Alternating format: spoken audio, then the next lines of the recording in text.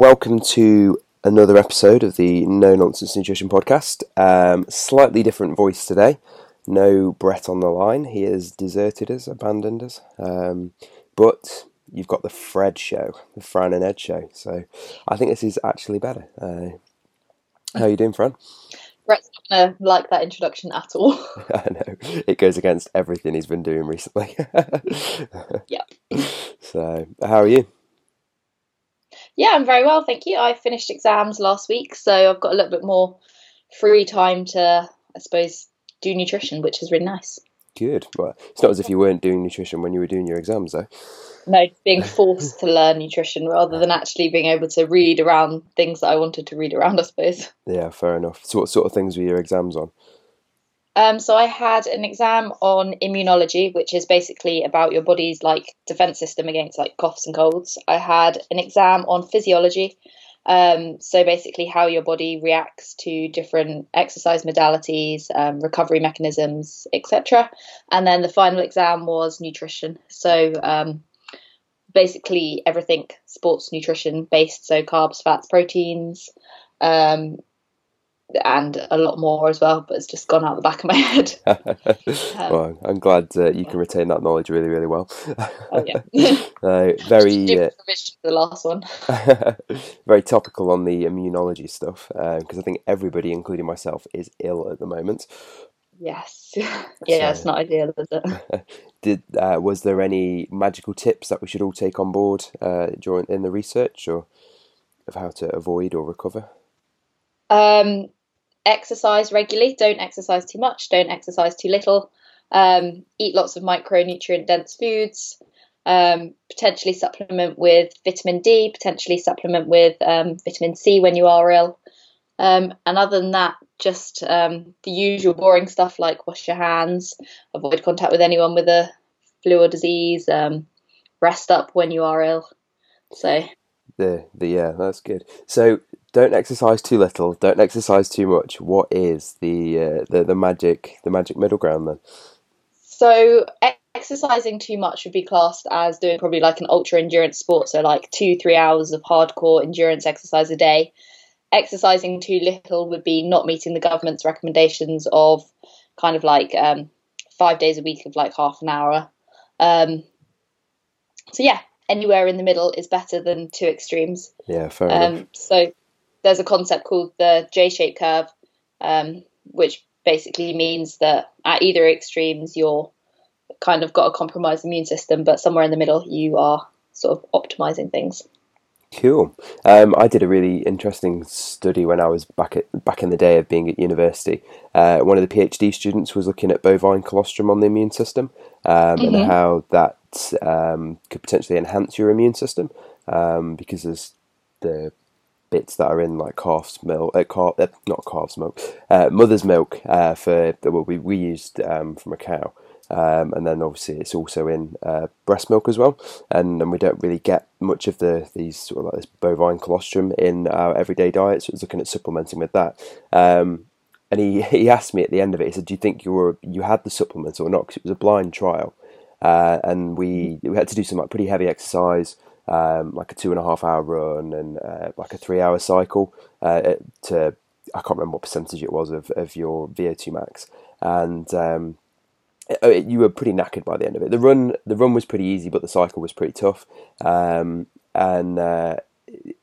Obviously, after having, I think it was 3 months of the potential supplement, it was basically just like a whey shake every day, with the potential of having this bovine colostrum mixed into it. And he's like, "Oh, did you think you had it or not?" And I said, "Well, I think I did, because I haven't been ill for 3-4 months, whatever it was." And bearing in mind, being at university, you're ill all the time, aren't you? So, yeah. But he never told me whether I was or not. And to be honest with you, I never read the paper when it was published either. So I'm sure I've got it saved somewhere when I saw it released. Yeah. But no, I've not heard of it being a massive thing since. So whether it just didn't really carry much weight, whether it was inconclusive, I don't know. So yeah, don't know if that was anything. Yeah, no, that'd be an interesting one to go read up on. Yeah. I don't know if it was anything that came up in your studies at all when you were looking into it. That wasn't that wasn't something. Funnily enough, one of the things that came up was beer, having antioxidant effects of beer. So there was a couple of studies that looked at supplementing people with quite a large quantity of, I think they removed the alcohol, but quite a large quantity of beer to see if that would affect any of kind of like the inflammation markers within people. And like a very, very large quantity of non-alcoholic beer does have some anti-inflammatory effects. So Oh, cool. I suppose you could extrapolate that out to saying a beer every so often might help. But and And then that is sarcasm. yeah, but and then I suppose you add in the alcohol, and then you get all the side effects of that. So Yeah, not yeah. so ideal. So yeah, you can smash a few Beck's Blues or that sort of thing. It Yeah, might help. Damn, shame it's not Guinness or something like that, or gin. yeah, not so nice. Yeah, yeah, cool. So how's training at the moment? I've seen lots on your Instagram of lifting heavy things, lifting more than most blokes. Yeah. Yeah, it's going really well actually. I am, I think, around about 10 to 12 weeks out from my next competition. So I guess the intensity of all my training is going to start to ramp up a little bit. But where I'm at the moment, I'm really kind of happy with, and I should hopefully have made some good progress when I next step onto the platform, as well as having gone up a weight category as well, which I'm sure will lead quite nicely into what we're going to discuss today. Because this time round, I will not be affected by any type of kind of like weight manipulation that may or may not have impacted my performance last time round. So, Okay, yeah. cool. So what weight category were you in? What are you? So we're talking about powerlifting for anybody who doesn't know. So that's like you get your three different disciplines: a bench press, a squat, and a deadlift. So what weight category were you in? What have you moved up to? So I was in the 57s, and I sat like a couple of kilos above that. And I'm just going to move up into the 63s. I don't expect to kind of be at the higher end of the 63s, um, but just by moving up a weight category, it allows me to sit and eat to fuel my training without kind of having to stress about dropping any weight leading up into the next meet. So, Nice. So are you what? So you sat around the 60 mark, somewhere around there at the moment, are you then? I actually have no idea how much I weigh at the moment, but I would imagine I'm somewhere around 59, 60 ish. But Cool. I have absolutely no idea. Yeah, nice. So obviously it takes a lot of the stress out of going into the competition, which, funnily enough, we're going to talk about today. We wanted to talk about making weight for competitions and kind of the strategies around that. So I suppose what are the sorts of things that might be weight restricted then? What sort of competitions? So obviously I compete in powerlifting, and then along the same lines as powerlifting, you have weightlifting, which is also weight category based. And then I believe you've got a lot of the combat sports are weight restricted, so boxing, jiu-jitsu, um, MMA, those sorts of sports. Can you think of any more? I think they're the kind of the mainstream ones, aren't they? It's tug of war. Tug of war, yeah. So we had an Niche. interesting yeah, we had an interesting conversation last night about tug of war when we tried to record this. We're a few days late, but the podcast got snowed in. Can we use that as an excuse? Um, Yeah, something like that. and we were talking about it's like one of my childhood friends that I've grown up with. He competes to a really high level at tug of war, which sounds really mad because it's the sort of thing you did on sports day maybe at school and that was about it. Um, and his dad was like a national champion, competed at an international level. Both his brothers do it. He does it, and they all. Well, I think his dad coaches now, but he's like him and his two brothers do it, and yeah, they compete at like a national level. They compete on the international stage, and it's absolutely balmy that there's just this like such a weird. No, it's not really a weird sport. It's kind of like a cool sport, I suppose. But just like something that's actually really, really big that just not many people know about. But that's all weight categorized. So obviously, it'd be unfair if you had one team that weighed a collective, I don't know, 700 kilos, and the other team only weighed 500 kilos. Mass pulls mass, doesn't it? Um, so that's why kind of I suppose things are weight categorized. So like boxing, you have your heavyweight, your featherweight, your welterweight, your middleweight, and all the other weights in between. Because you wouldn't want to see Amir Khan fighting David Haye, would you? Because David Hay would probably knock his head off. Um, so yeah, and then same with weightlifting as well. Like mass moves mass. So the heavier you are, the typically the more you'll be able to move. Look at somebody like Eddie Hall, an absolute monster of a man, 28 stone. I think he was close to 30 stone when he won World's Strongest Man. He's going to do a little bit better than me, who weighs 12 stone. So yeah, with a few Yeah. other factors thrown in as well. But yeah, so these things they tend to be weight categorized, just to kind of level the playing field a little bit. So typically, then I suppose like looking at your experience for your last comp, you said you were a couple of kilos heavier than what you were. So something that a lot of people know about is obviously dieting, and you would have to diet to get to that weight category. So I'm just trying to think of how to seamlessly move into the next the next question. And failed miserably. So, what kind of different weight cuts would you use then? So, yeah. So I suppose using I kind of suppose my experience to like segue in what I had in my mind that I would have preferred to have done would have been a longer term diet to easily make my weight around about 57 or just over, so I could just manipulate a little bit in the last week over like a longer time period. Unfortunately for me, it was the summer. I had a couple of holidays and festivals booked. It was my birthday, and dieting just didn't happen. So I didn't use what I would class as kind of say the best strategy. And for me, I had to kind of drop maybe like 1.5 kilos in the last week, which wasn't optimal, but it was very doable through just manipulating a little bit of my water intake, and manipulating kind of the amount of carbohydrates I was eating, and just bearing in mind the sodium I was eating as well in that last week, just to kind of like manipulate things.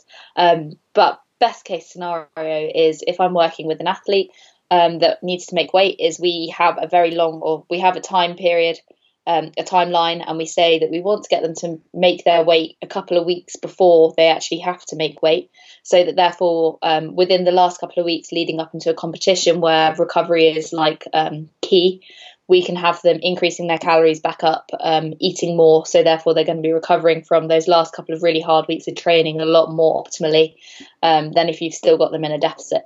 So one girl I'm working with at the moment actually is making weight for March, I believe. And she came to me in January, and we've spent the first like 4 weeks of working together trying to get her down to her weight. Now she's really, really close to where she needs to be. We're going to start building calories back up so that she can use that to kind of fuel her training, and hopefully make weight really easily by the time it gets to March. So, in an ideal world, then you would want as long as possible to get down into that weight. So, typically in a weight making sport, you would, like you say, sit just above your weight and you diet down into it, and then you would be at the top end of that weight. Whereas opposed to, I suppose, this year where you'd be kind of in the middle of that weight.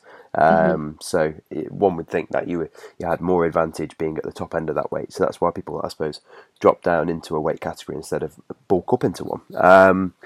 So as you said there, so you kind of left it a little bit last minute. I think a lot of people do that, don't they? It's kind of like anything. It's like you're going on holiday and you're trying to diet for it. Oh, it's ages away, and then it's like a month away, and you're like, oh shit. Yeah, So lots of work to do, not very much time to do it in. yeah, exactly. So it's not just a case of like, obviously, as we know, to lose weight, you need to reduce your calorie intake. So I suppose with a lot of people that maybe sit a kilo above their weight, they can manipulate, like you were saying, manipulate things like carb intake, sodium, water intake, things like that to drop basically a kilo in a week or overnight. Now, I'm sure a lot of us would love to drop a kilo in a week. It's pretty good going. But here we're talking about weight and not fat, aren't we? So I suppose if you had 2 or 3 kilos to drop, some of that would need to be fat. But you can drop quite a bit just through things like the water in your body, the glycogen stores in your muscles, and things like that. I always remember a post, Ross Edgley. So we've mentioned him before. He's a bit of a madman, and this was years and years and years ago, before he was kind of like the name he is now. I remember this is when I started following him. He tried to see whether he could lose 24 pounds in 24 hours, which is mad. It's like a stone and a half, just over. Yeah, so it's a hell of a lot of weight in 24 hours. And the sort of things he was doing, he basically didn't eat, didn't really drink. He had a load of hot baths to try and sweat out the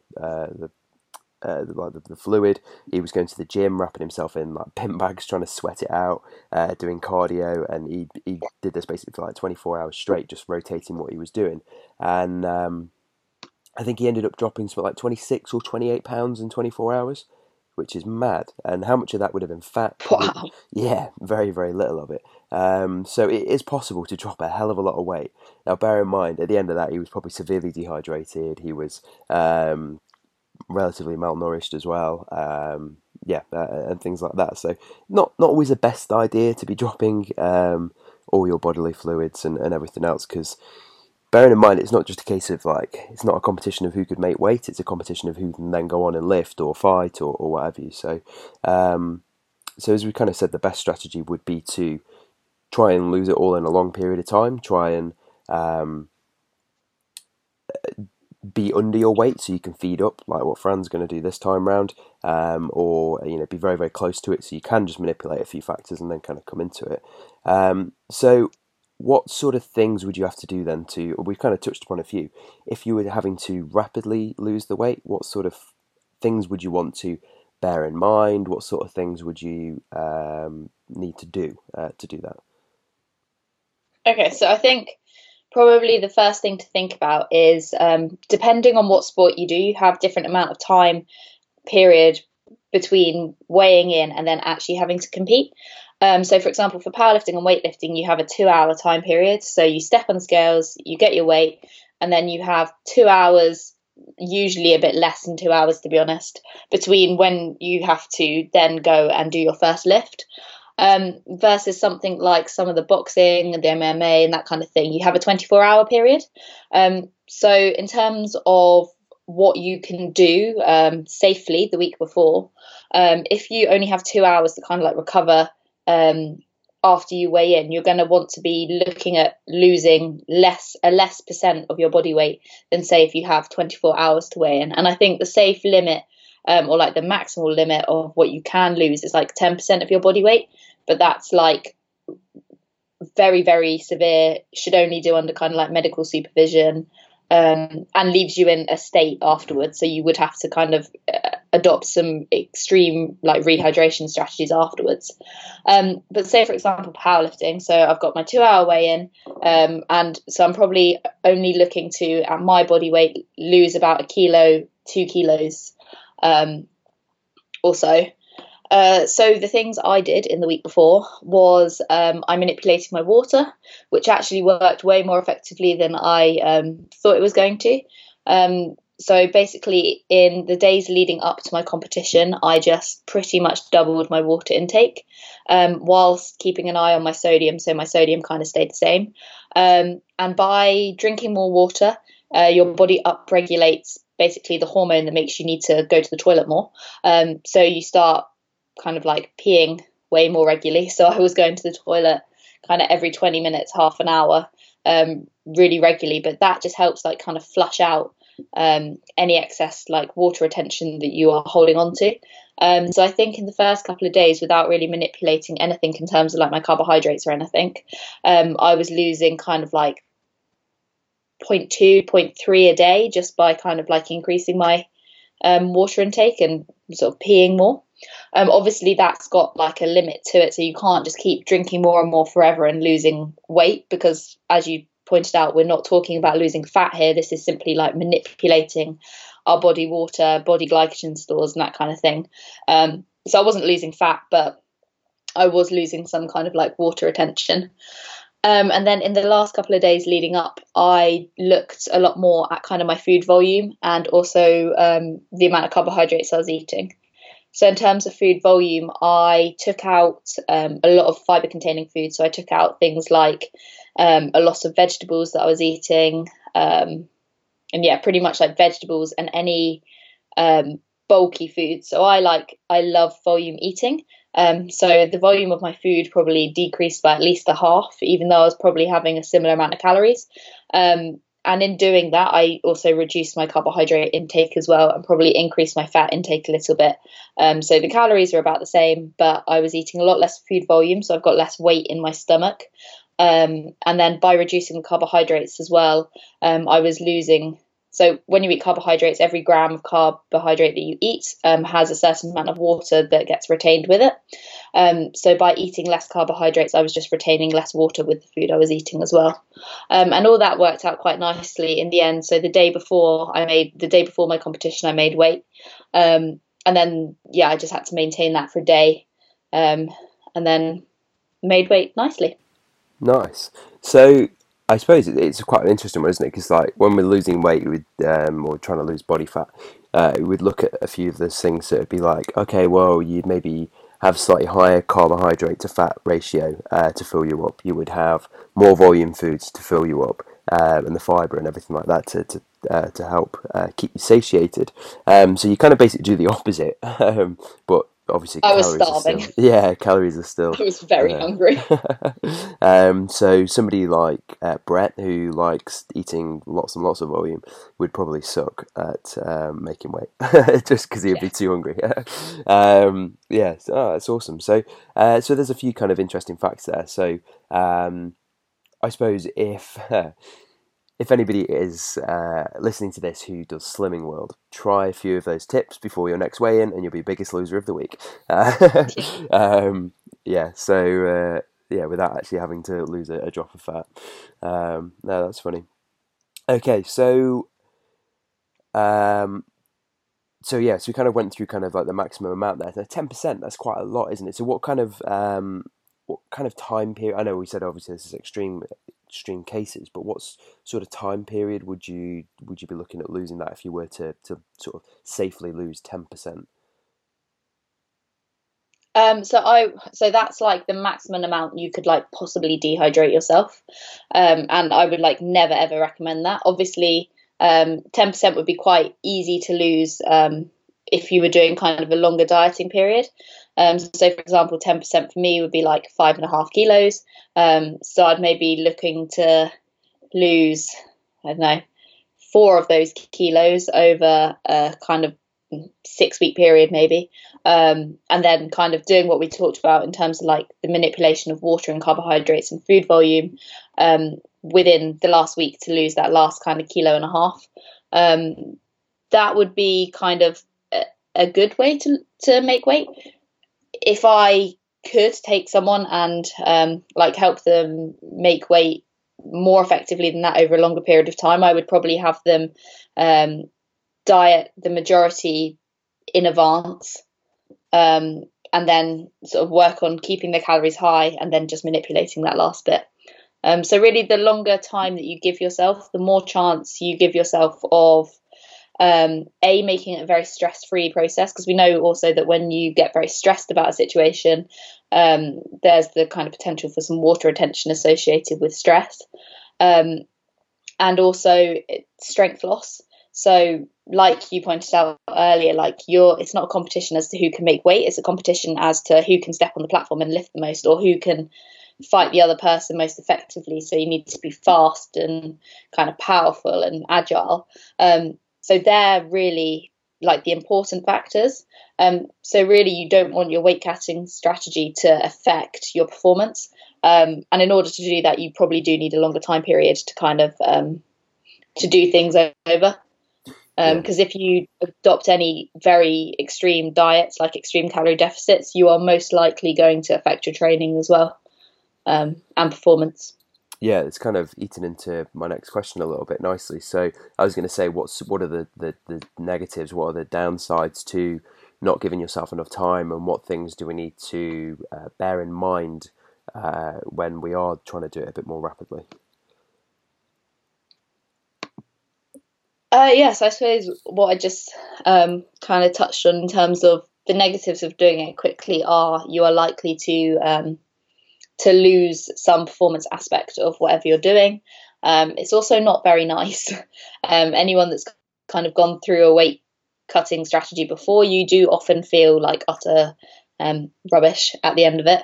And it's also very dangerous if you push it to the more extreme levels. I don't know, have you heard some of the cases of boxers and fighters and stuff trying to dehydrate themselves so severely that they end up kind of going into a coma and either severely damaging their brains or dying from it? Yeah, Have you heard yeah. of those? They tend to try and sort of sweep them under the carpet a little bit, don't they? Yeah. Yeah, no, it's apparent and it happens, and it probably probably happens every year, doesn't it? Especially, the worrying thing is it's not even at the amateur levels though, is it? Because I know like the fight sports are probably the most backward of all. Some of the stuff you hear that they're doing and the extremes they're pushing it are just ridiculous. And there was I'm sure there was a big fight recently. Was it MMA or when I say recently, I'm probably talking about within the last 12 months, where the guy didn't make weight and they're like, "Oh, sorry, I don't care, just fight me anyway," sort of thing. Because when it's always funny when you see them stepping on the scales and they're like shredded six packs and they look incredible, and then they get in the ring the next day and they're like bloated stomachs and they look about 10 kilos heavier, don't they? So Yes, the fact that they haven't made weight by 0.1 kilo is irrelevant because the next day they're 5 kilos heavier anyway. yeah, that's why they have the 24 hours. They just go and absolutely stuff their faces for 24 hours and gain as much weight as they possibly can in that time period. Yeah. So obviously they're kind of touched upon the fact that if you've seriously reduced your glycogen, so that's your kind of like your stored energy within the muscles. If you've reduced that, you're not going to have then the energy to go on, and it might not be uh, as a bigger deal for like a weightlifting thing, because that's you've got a couple of shots then, haven't you? You've got your 2 or 3 lifts or whatever. Whereas something where like boxing, you're going for 12 rounds, you're going to require a lot more of a glycogen store than somebody who's doing 3 or 4 lifts. So obviously the longer your event is, you've got to have that glycogen store built back up. So if you've only got 2 hours to refeed and you haven't eaten carbs for the last 3 weeks, you're going to be screwed after about 3.5 seconds, aren't you? Yeah. So yeah, so kind of I suppose that's something to bear in mind. And also if you're on sort of like death's door of dehydration and malnutrition, how on earth are you expecting to go and try and lift a PB? You're not going to do it, are you? So all these things have to be taken into account, and I suppose also that should then should be factored into what category you're doing as well. So if you're saying, right, okay, well I need to drop 10 kilos to like say for myself, I sit between 80 and 83 kilos. If I was to go and do a weight sport, I would look at maybe doing like a sub 80 kilos category. I wouldn't then go, you know what, I'm going to do an under 75 category, because that would be too much to lose, and I'd sort of negatively impact my training, like you said. We've all, what did I say? We've all, those who have dieted know that their lifts aren't nowhere near as good. Dieted for a prolonged period of time, know that your lifts drop off. Know that your energy for training drops off. Knows that your recovery is rubbish, and you end up having to reduce the amount of days you're training. Things like that, just because all that is impacted. So if you're, like Fran said, on a severe diet, dropping 1 kilo a week or 1.5 kilos a week, how on earth do you expect to get better and stronger and faster and quicker when your body's running on empty? So. Yeah, so I suppose that ties in then really to like a refeed approach and that sort of thing. So I suppose if we look at this at a couple of different ways, let's look at the kind of like a 2 to 3 hour window of refeeding after the weigh-in. So you weigh in, you make weight, brilliant, you're zero point 0.1 under the weight. Obviously, you're not going to then go, right, well, I have to step on the platform at that weight or step in the ring at that weight. Like we said, now you've got a 2-3 hour window where it's a free for all. So, what sort of things are you doing? What things should you be doing in that window?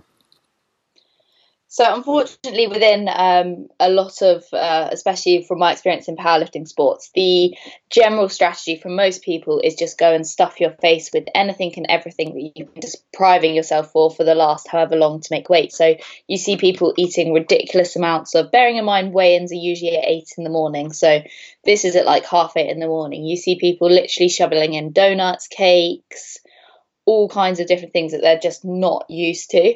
And there's two things kind of wrong with that, basically. One is the food that you're eating kind of then isn't going to have much time to digest and actually kind of like it will give you obviously energy, because if you're eating like quick sugars and stuff, it will digest. But a lot of people find that they have then like GI discomfort, or they feel very sick, or their equipment doesn't fit them in the same way. So for example, their lifting belts, if you think about, you've just binged on donuts and then you have to put a lifting belt on and brace for your life underneath a very heavy bar, it's going to make you feel sick, and it's probably going to impact your performance as well. So my strategy is always, and what I always recommend other people to do, is just stick to foods that you know your body can digest well. So yes, fast digesting foods. So things like cereals, serene malt loaf, like maybe a carbohydrate drink or something, rather than foods that you haven't had for ages, and you don't know how they affect you. You don't know how you feel training on them. You don't know how you feel performing on them. So yeah, that's kind of like the first thing wrong. And the second thing is, the thing that's going to affect you the most within like a 2-hour weigh-in is you will be dehydrated when you are stepping on those scales. If you've manipulated water, if you've had to like cut off your water intake, say 24 hours before you weigh in, to ensure you make weight, you will be dehydrated. And dehydration affects people way more than they realize or know, and it's actually not spoken about very much, but dehydration of as little as like 2 to 3% of your body weight will affect your performance. You won't be able to produce kind of maximal force. You'll probably feel quite dizzy. You won't feel very kind of mentally alert. So really what people should be doing is going and focusing on rehydration first. So something like a Lucozade, or just like a sports drink, or like kind of adding some salts to their food and making sure they have loads of water with that as well, to A, make sure they rehydrate, and then B, obviously make sure they're eating foods that they know work for them. So they would be kind of like the two things I would recommend. Perfect. I think that's invaluable. I suppose touching on the rehydration. So should we go and bring in 6 liters of our finest water and smash it all back? No, that would be a lot. So yeah, sorry. So in terms of rehydration, you want to be having a drink that has some electrolytes in, and probably some carbohydrates in as well, so that you can start to get some carbohydrates back into your system. But yeah, 6 liters of just plain water will not hydrate you optimally, because you need the electrolytes within that fluid to help it sort of be retained within your body. Otherwise, it's just going to kind of go straight through you. So actually a lesser amount of liquid, so like maybe 500 mils to a litre, but with some electrolytes in, is going to be a lot more effective at rehydrating you. And I suppose along with that, it's things like, if you just down a drink, then a lot less of that will be retained than if you kind of sip it across the course of an hour. And the more sort of like carbohydrates a drink has in it as well, the more is going to be retained as well. So awesome, that's good.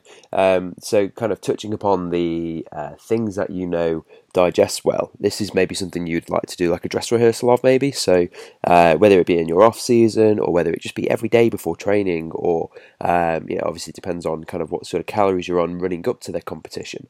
But for me, I know when I used to when I used to go to the gym, seriously, it sounds bad, that does, doesn't it? But basically, last summer, not last summer, the summer before, sorry. So this was after I did my first competition, and I took my like off-season period for about 12 months, really, really seriously.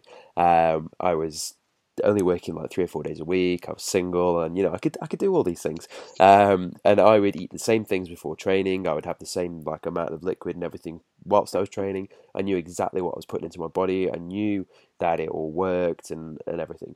I don't have that luxury of time and all that now, but I do try and take on some of those approaches when I am still training. And knowing exactly what your body responds well to is key. Like you say, there's nothing worse than going to the gym and having an upset stomach, and the last thing you want is a bit of a dodgy belly when you're trying to do some squats, because you don't want the whole world to know when you get down in the hole that yeah. Especially not on a platform in front of a nice audience of people being Yeah. live streamed on Facebook. Yeah, yeah, when it's really quiet as well. Mm. Yeah, so I suppose like for my own experience, like on a Saturday before hockey, I eat the same foods, I eat the same those sorts of things, because I know exactly quantity wise, timing wise, all that stuff, how that's going to impact my performance on the pitch. So I know I will always have a big bowl of Cocoa Pops. I'll have a couple of rounds of toast with a bit of Marmite on it, and I'll also always have a Lucozade in the hour running up to it. And I'll also have a bag of Jelly Babies with me to kind of have a few before, a few during, and then sometimes a few after if there's some left. So yeah, so doing those dress rehearsals, knowing what works well for you, that sort of stuff is really key, I think, in any sport, not just the weight making sports. Yeah. So what are your go tos then? So I pre every competition I've ever done, I have always had a rehydration drink. So you know those tablets that you can buy. I think they're mainly used for endurance sports. They're like the high five tablets that you, I The don't know, they're like an electrolyte tablet that Yeah. you put in your water. Hmm. So I've always had one of those, which I forced myself to drink, which isn't pleasant, but it does the job. And then I've always gone for some kind of oats or cereal with banana, berries, a little bit of protein in there. And then after that, so that's kind of like a main meal, because before every single training session I do pretty much, I have oats. So I know that they digest well for me. I know that they fuel me well for my sessions. And I'm very, very used to kind of performing with oats in me, I suppose, or digesting oats. And then after that, I go for similar to yourself. Jelly beans are great. Serene malt loaf is also great. Bananas, because they're really kind of like easy to eat and like very fast digesting. Um, but yeah, all of those are also things that I use in my training sessions. So if I have a training session that's going to take me over an hour, I will kind of like use sweets intra workout. Um, and I often eat things like Serene if I just need a quick snack before I go. So yeah, they're all foods that I use year round within my training, and maybe just in slightly greater quantities on competition day. Awesome. Yeah. So again, that dress rehearsal every single day, you know exactly what it is that you're putting into yourself. You know how it reacts and all that. Perfect. Um, okay then. So I think I've spoken about this before, when like being backstage on like a bodybuilding competition, you see some ridiculously stupid things. So you've kind of mentioned it there, where people are bringing like a tray of 24 Krispy Kremes to eat pre-competition, to help refuel and everything. What are some of the really stupid approaches that you have heard of, seen, that are just going to end up in disaster, or let's say less optimal, to be polite? So before my last competition, as I was waiting for the weigh-in room, I was surrounded by everyone. Obviously, was trying to. It was a national competition, so a lot of people were kind of at the top end of the weight category trying to make weight. And I heard all kinds of absolutely bizarre stories. So there was a girl that had woken up at like 5 a.m. to have a hot bath to try and sweat some more out, and was just standing there, just spitting in a cup over and over and over again, just trying to get rid of every single last drop of fluid that she had in her. So that was pretty bizarre, but again, quite normal for powerlifting competitions. You do get people that have been kind of make it or using extreme strategies to make weight. So there's lots of spitting in cups. There's lots of taking hot baths to try and sweat things out. There was actually one girl that didn't make weight. So within powerlifting, you get to go in, you step on the scales. If you don't make weight, you have another X amount of time to come back in and retry to make weight. So this girl was running around in a bin bag outside, just trying to sweat out the last little bits of anything that she could kind of get out of her body. And she did actually end up making weight. She didn't perform particularly well on the day, but she did end up making weight and was allowed to compete. So I suppose they're probably the most bizarre things that I've seen in the weigh-in room. And I've also heard a couple of horror stories of people that have weighed in absolutely fine, but have then gone on to binge or abuse caffeine or just do really dumb things in the 2 hour period before they lift, and then just haven't been able to lift because they feel so ill. So, yeah. Brilliant. Caffeine's always one that you have to be a bit wary of. Everybody knows what a good morning coffee can help happen. So that's the last I thing have you want. heard of pretty awful things happening if you don't do it correctly, I suppose. Yeah. So, yeah. Okay, yeah. So, because I know like saunas are a very regular one, especially in the week leading up. Yeah, the hot baths and stuff like that. So, so basically, if it sounds a bit ridiculous and sounds a bit stupid, then don't do it. Yeah. Just postpone, do another competition, go in a different weight category. Just yeah. At One. the end of the day, most of these sports are recreational sports. Even if you're competing nationally, most of them don't, unless you're going to kind of win a world title because you're making weight, it's probably not worth it, especially not if people have first time competitions. I would always say it doesn't matter what weight category you compete in, you're not going to either win or you're not going to come away with any like records. Just compete wherever your body sits, because it doesn't matter at the end of the day. Wise words. Definitely.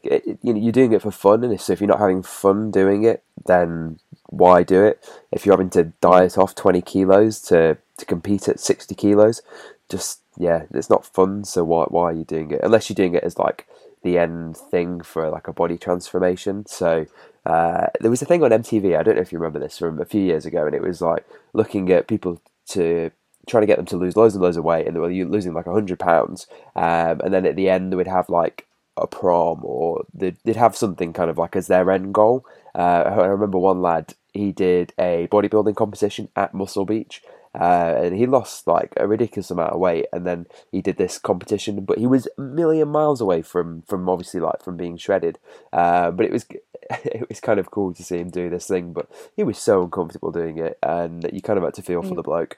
Yeah, so unless you're using it as like an end goal thing, but if you're doing it for a bit of fun and you're doing 1 or 2 competitions a year, just it's fun at the end of the day. So yeah, an interesting weight It's making. why I've gone. It's why I've.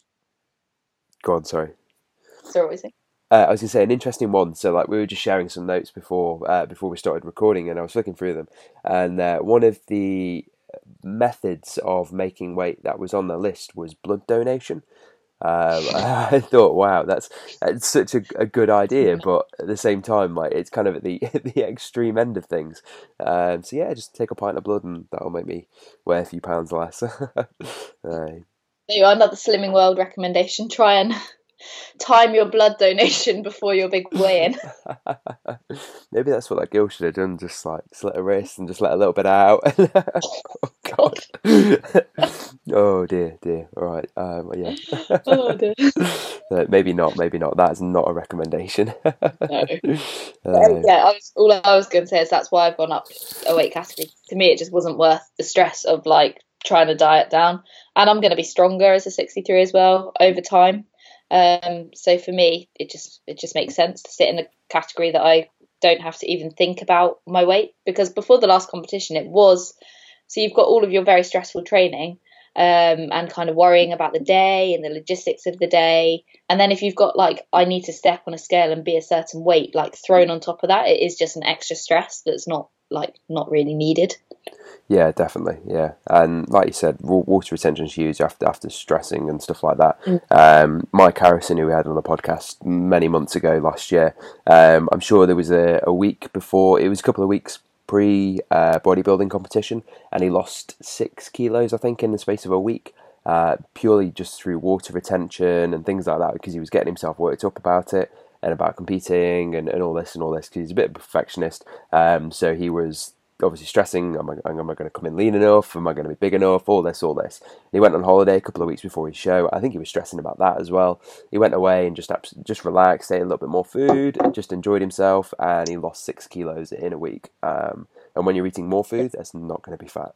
So yeah, so Yeah, just no, know I that. remember. I remember listening to a podcast where he was talking about that. So yeah, it's interesting. Yeah, yeah. So obviously that's at like an extreme end, but even if it's just a few pounds of water retention, it can be the difference, can't it? So the difference I between actually woke up. I woke up the next day after my competition. So bearing in mind, I did my competition and I ate donuts and brownies and I went out for a big pizza and I had ice cream afterwards and I had a great time afterwards. I woke up the next morning lighter than I had weighed in the day before. And I probably would attribute that to how stressed I was leading up into the competition and then just the massive drop off of stress in terms of like, oh, I've competed, I've got it out the way, I'm now getting to eat all of these lovely foods. And yeah, I woke up lighter the next day, which is bizarre. So on that note, let's leave it there then. So eat pizza, eat ice cream before the weigh-in, and you'll wake up lighter. Don't stress. Don't stress is the biggest take home. No, that's cool. So is there anything else you kind of wanted to add in about weight making, anything like around the kind of topic that we've missed off? I think we've probably covered everything. My biggest recommendation to people would just be start early and be sensible about it. Like use the strategy, the long term strategy that we kind of discussed at the beginning. Yeah. Yeah. So plan out your time, plan out your year, know what you're doing in advance. If it's last minute, is it the best idea for you? Is it the best thing for you? I know I had a mate who rang me up saying, I've just been offered a boxing match next week, or I think it was like he'd been given like 2 weeks' notice. A guy had dropped out. I need to be this weight for it. And I was just like, well, they've rang you. So just tell them you're not going to make weight. You're going to be a little bit heavy. And I think it was pretty much what he did. And they allowed him to come in like a kilo heavy. So Yeah. yeah. So don't stress about it. Is the big one. And plan ahead. And if you're unsure what you're doing, ask for help. There's plenty of people out there that can help.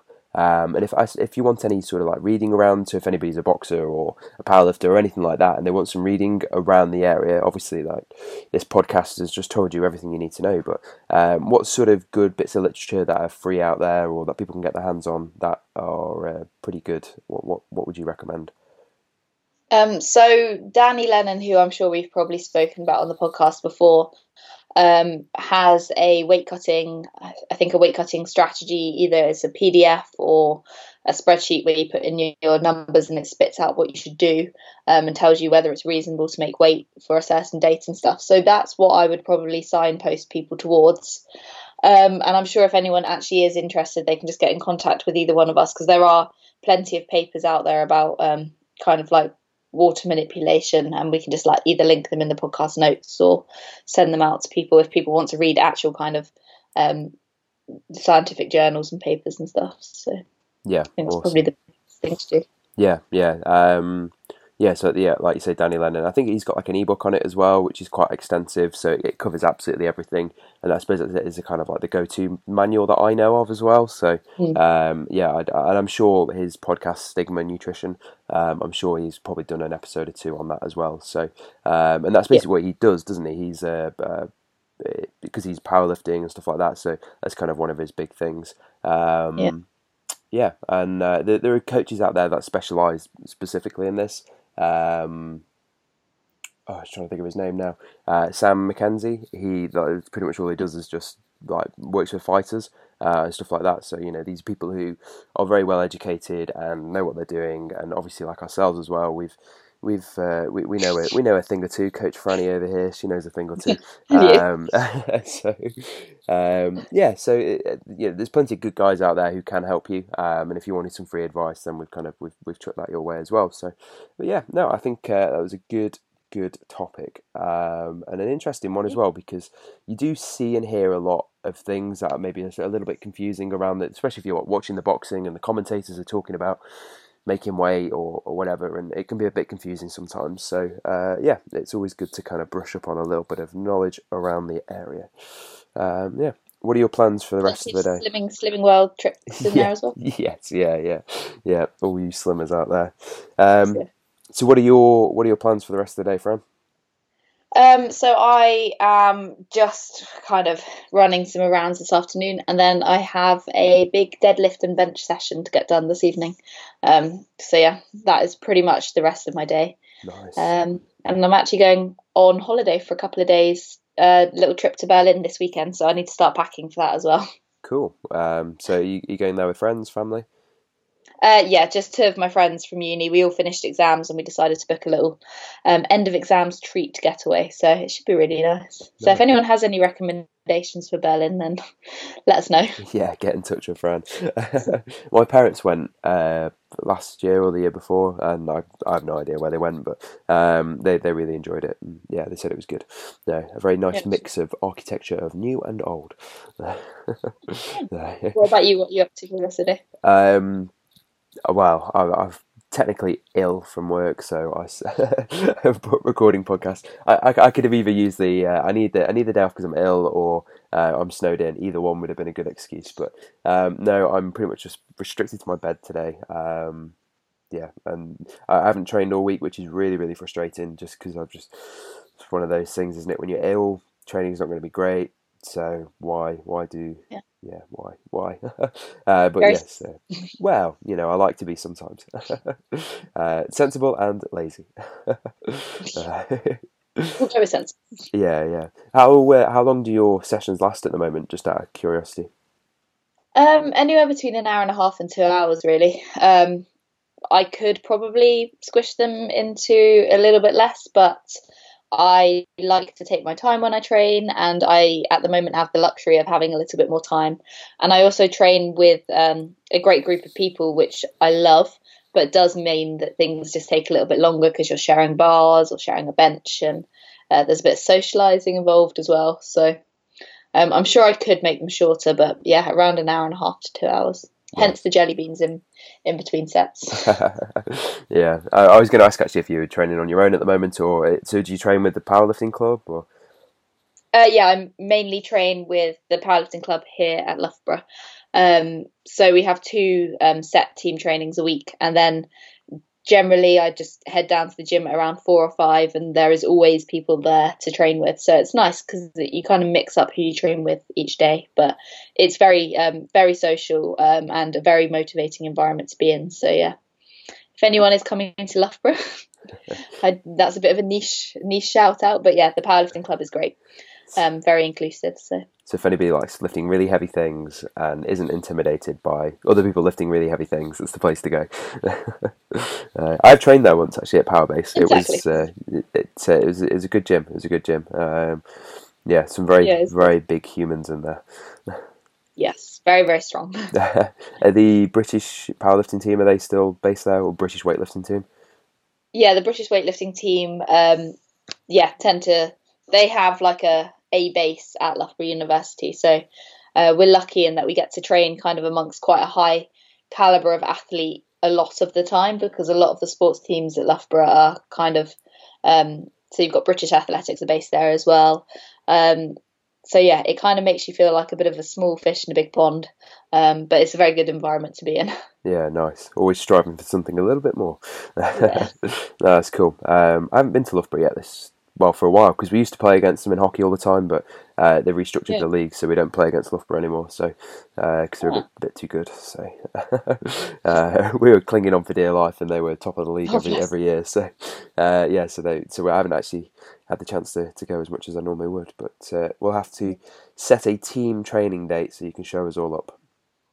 Yeah, that would be fun. Put you all through a powerlifting workout. Yeah, that sounds brutal. No, thank you. I'll stick to lifting my pink weights in the corner. Cool. All right then, well, let's sign off there, and we'll speak soon. Thanks for listening to the No Nonsense Nutrition Podcast. We'll speak to you all next week.